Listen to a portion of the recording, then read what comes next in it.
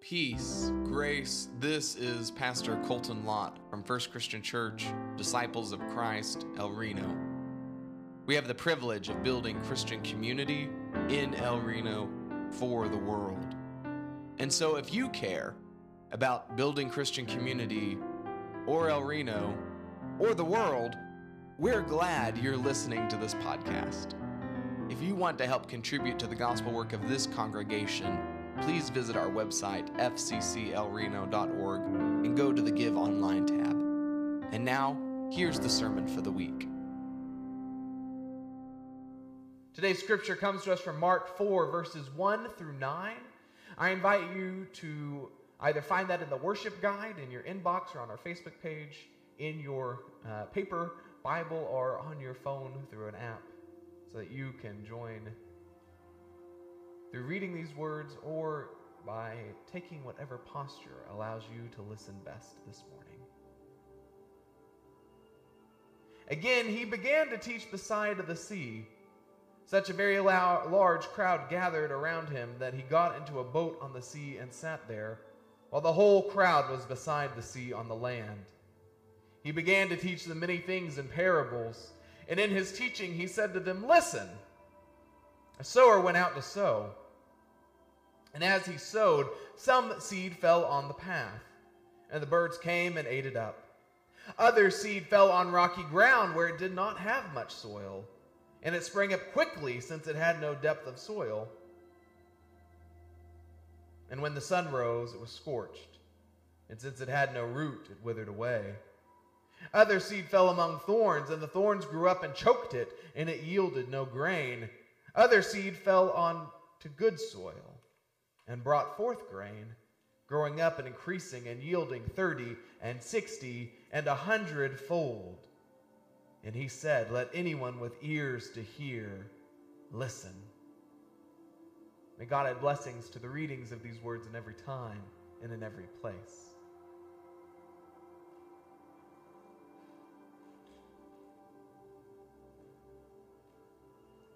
Would you pray with me? Holy God, quiet us. Our fears, our anxieties, our angers, and even our elation. Quiet us so that we might listen,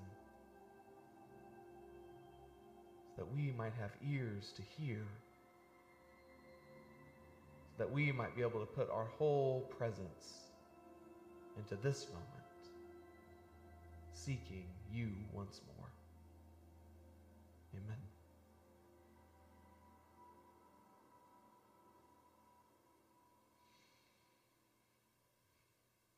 I've been thinking a lot in this past week about the fact that we have now been doing this for just about a year. A whole year of doing school and church and work and family differently. A whole year that has not been lost, but it's certainly been spent differently than we might have hoped. Now, there are several reasons why I've been thinking about this especially. We were coming up on some anniversaries of when the whole world started to feel a little different. It was about this time last year that I was sitting in Joyce's office with Tara, and we were not 6 feet apart, and we didn't have masks on, and we were asking, what do you think of all this coronavirus stuff? I mean, really, how bad do you think it's going to be? The other reason that the pandemic has been on my mind, beside the obvious reason of its constant, unrelenting presence, is that we have returned to Lent, which is where life as we knew it changed last year. The church calendar has turned back over to where we have left it. It's almost felt that like we're going to find the old normal just hanging out in one of the boxes where we keep our worship supplies. It's going to be nestled in between the candles and the purple cloth, and there's the box that has the old normal right in between, just where we left it back in Lent of 2020. And some days I really, really want to find that box. Now, it isn't to say that life was perfect then. Does everybody remember how excited we were to leave 2019 behind and get to 2020, that year when we were going to have our perfect vision? Society, institutions, churches needed a reckoning then about how they were going to go into the future, an overhaul, if you will. For a variety of reasons, the age in which we are in will require all of us to live in a different way so that we can meet the challenges of the moment. But that box with the old normal, I know, it's like that old saying, you stick with the devil you know. And I find myself longing for at the very least for life to be different. Perhaps you know this longing too. Because surely by now we have figured out we're not going to be finding our old normal in a box that someone has misplaced or put up for the year. We are going to have to build our tomorrow and build it together just as it has always been. But it's unavoidable now. The general minister and president of the Christian Church Disciples of Christ in the United States and Canada is the Reverend Terry Hoard Owens. She's kind of like the pastor of the denomination. And she started a new web series this year on YouTube called Imagine With Me. And she hosts conversations with other disciples leaders, envisioning them to imagine with her about what the church will be, the next church. And I invite you to look up some of those videos on YouTube in your spare time. Because indeed, she's called all of us, not just pastors, all of us disciples in this new year to imagine the church we will be. She says, quote, as followers of Jesus Christ, we need to ask ourselves, if we are a movement for wholeness in a fragmented world, not only what does it look like, what does it feel like? How will we see this in the practices of local congregations, regional ministries, and the general church? And if we are indeed an anti-racist, pro-reconciling church, what are we doing? What does it look like? What do our churches look like?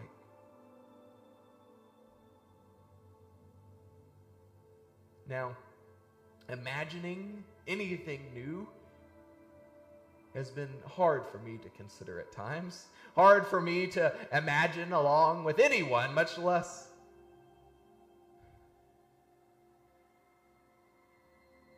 you, much less the church, right? I'm just trying to imagine my own life. And I already feel so tired.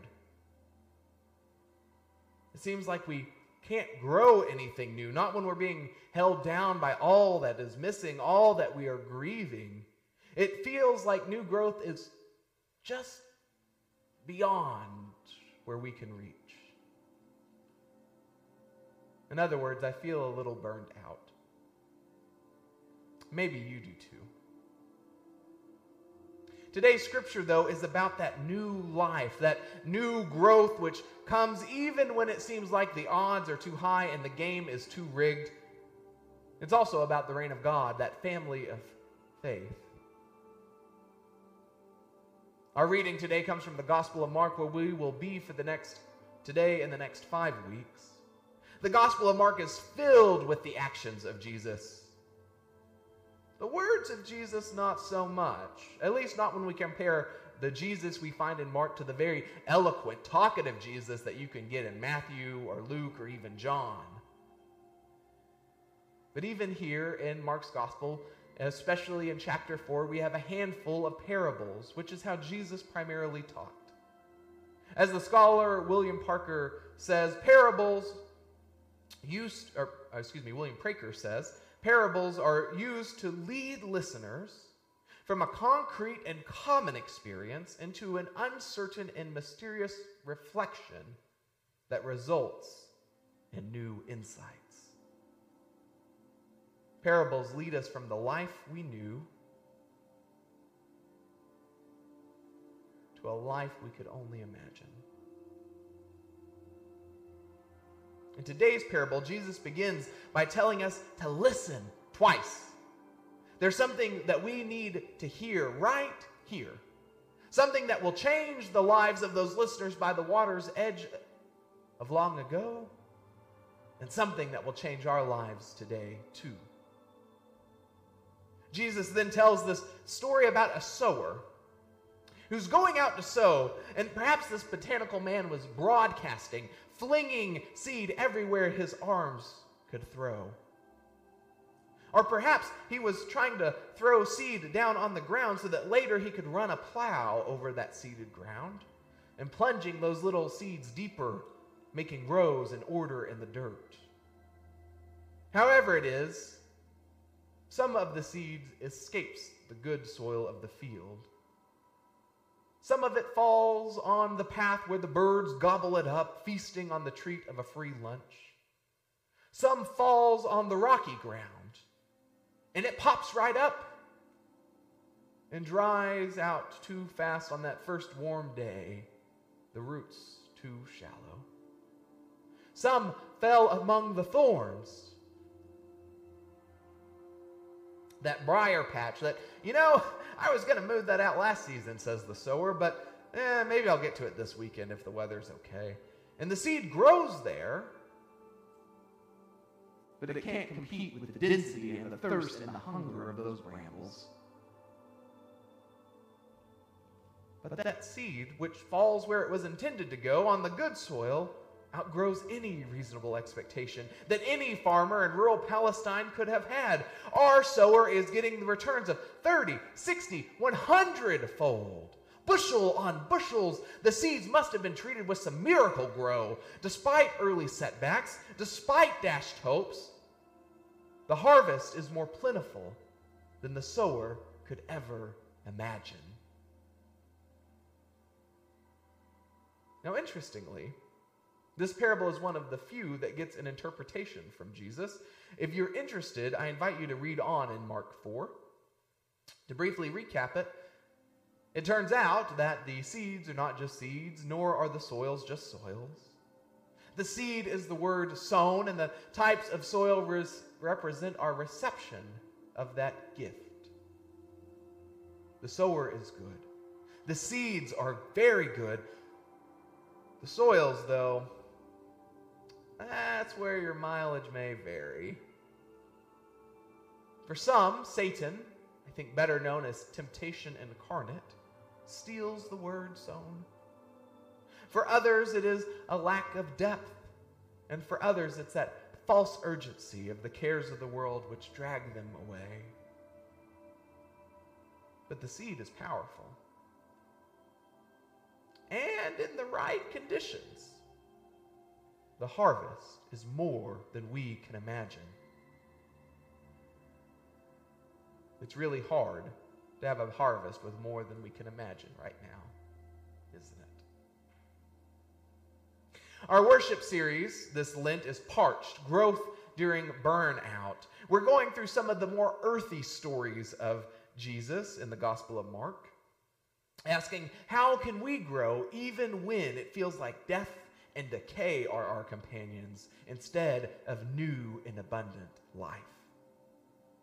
We are pondering together in this season, how can we grow after and maybe even during periods of burnout? Now, this is a relevant question for most of us, even as I realize that's not where everyone is. Some of us are having the best seasons of our life, even with the pandemics and polar conditions. That's okay. I don't mean to shame you or to make you question whether good things are actually good. They are. And we need to celebrate goodness when it happens. We are all in different seasons. And if there's anything that I've become more assured of as I live and learn in El Reno, is that everything comes in seasons. And many of us are in the season of being burned out and burned up. We're worried that our kids have fallen behind. We stay up late at night wondering whether our job, which was already kind of precarious before all this happened, will ever truly recover. We look around and we see so many of our neighbors and so many of us who are going to need real help after this natural disaster that we have lived through, which, as much as the snow was fluffy and white and beautiful, has wreaked havoc just like any floodwaters or winds. Busted pipes and high utility bills are going to be a slow rolling disaster for us here that will slowly drip, drip, drip, trickle, if you will, all the way into, perhaps even through the summer. Many of us are, or will be, at some point in our lives, in the proverbial excrement, so to speak. Praise God, it is in manure where seeds grow. I'm not trying to be a Pollyanna or say that suffering is ever good. To be blunt, I don't think that there's always a silver lining. Nor do I think that some gains down the road can redeem suffering today. Suffering is bad and we should alleviate it. Period. Full statement. Yet the promise of spiritual growth is that it generally comes slowly, seemingly delayed. It doesn't just shoot up at first and wither like the seed sown on rocky ground. It's hard won, not easily snatched away like those seeds sown on the path, and it is resilient, not like those tender seeds choked out by the thorns. As my dear friend Doug once said, I don't think everything happens for a reason, but I do believe that meaning can be made out of anything that happens. And so it seems to me, just by observation, that our seasons of growth tend to come after our tragedies. Just like the fires that rip through forests or prairies, the blackened scars are the ones that will often flare up in the most beautiful green come springtime. That process of being burnt up or burnt out can allow for new and robust growth to occur. Our parable today is read, I think, often as a warning. Don't be the bad soil. But how often do we actually get to pick what kind of soil we're going to be? When the word is sown, but we're struggling to put food on the table. When the word is sown, and we are on fire until that good church person who loves Jesus so much and goes on to stab you in the back. When the word is sown and you're rocking and rolling and you're plugged into a small group and you're joining worship and now you're just doing your best to juggle hybrid learning, working from home, or just trying to get to the store safely and back. Yeah, I don't think it's your fault. I'm not sure that we get to choose our soil status. I don't know that it's just that easy and simple, my friends. And so instead of seeing this parable as a warning about what happens to those people, perhaps the story of Jesus is better seen as an invitation. An invitation to sow seeds broadly, to keep hope radically, to imagine together. For those of us who are bold enough to follow Jesus, perhaps this text is an invitation to sow as many seeds as we can, knowing that in some seasons we can scatter seeds everywhere. And in other seasons we will be doing our best to say grace over the little patches of garden that we have already got to maintain. Now, I believe that the good news of God is shared, sown in many ways. It is certainly shared in our prayers, in our small groups, in what we teach the generations coming up behind us. And also, in this past week, we saw the good news of God being shared by our fellow citizens who helped to close the gaps by hauling water, shoveling sidewalks, sharing food. These too are seeds. We know in this time that hunger for community is high. and will likely be higher. But our hopes for a group of people who meet regularly and care deeply is on everyone's wish list, much like a shower has been on most of our wish lists this week. This is rich, fallow soil. People need community. And we know that El Reno is expected to grow exponentially in the coming years. New citizens will come to this town to build a community that they want to be part of, to help build Christian community right here in El Reno for the world. So will we fling out seeds like we have nothing to lose and everything to gain? But the parable of the sower doesn't just encourage us, Jesus followers, to fling out seeds. It also gives us the permission to be hopeful even when we think we have failed. We never know when something clicks, when the brush is finally cleared out and the topsoil is finally deepened. We don't know everything that is going on in the lives of others, and frankly, it's been my experience that we rarely know what's going on beneath the surface of our own lives. So I think it's our best interest to just be wasteful, to trust that God is doing something that God alone can see. Because one day, after the failures have been made apparent to all, and all of the seeds that were on the path and the brambles and the rocky soil, when they have already had their review and the criticism has come, and the sower seems like a failure, a little sprout will come out of the soil that has been fertilized with the ashes of dreams past, and along with the collective scat which we have had to endure. A seedling will pop up out of that soil, which has been enriched by time and trials, by hopes and dreams, and it will be more than we could have imagined. And growth happens after all.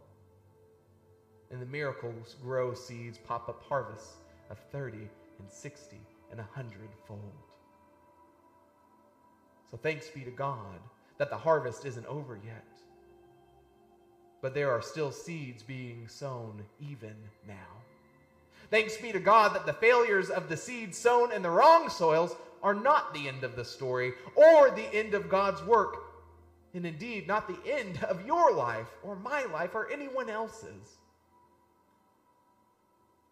And so, my friends, I ask that you imagine what the seeds that have been planted in you might be doing now, dormant, ready to emerge.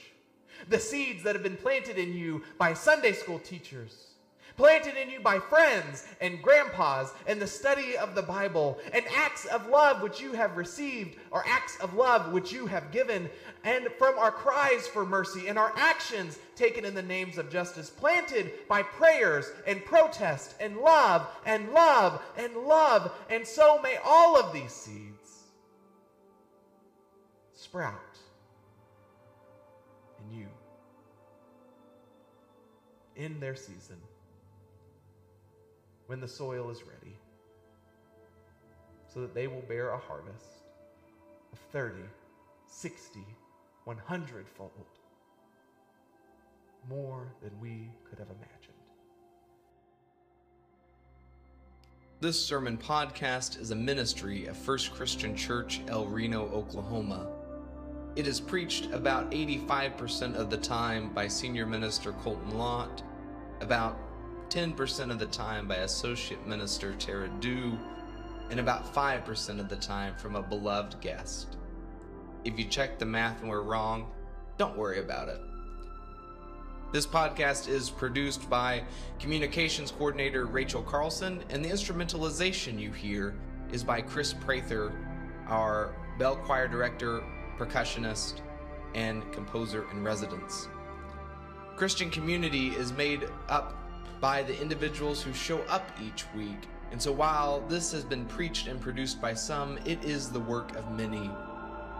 So whether you Show up with your body or with your enthusiasm, with your dollars, with your prayers, or your love. Thank you for making the body of Christ real and felt and known. Go and be a blessing this day and always, friends. Amen.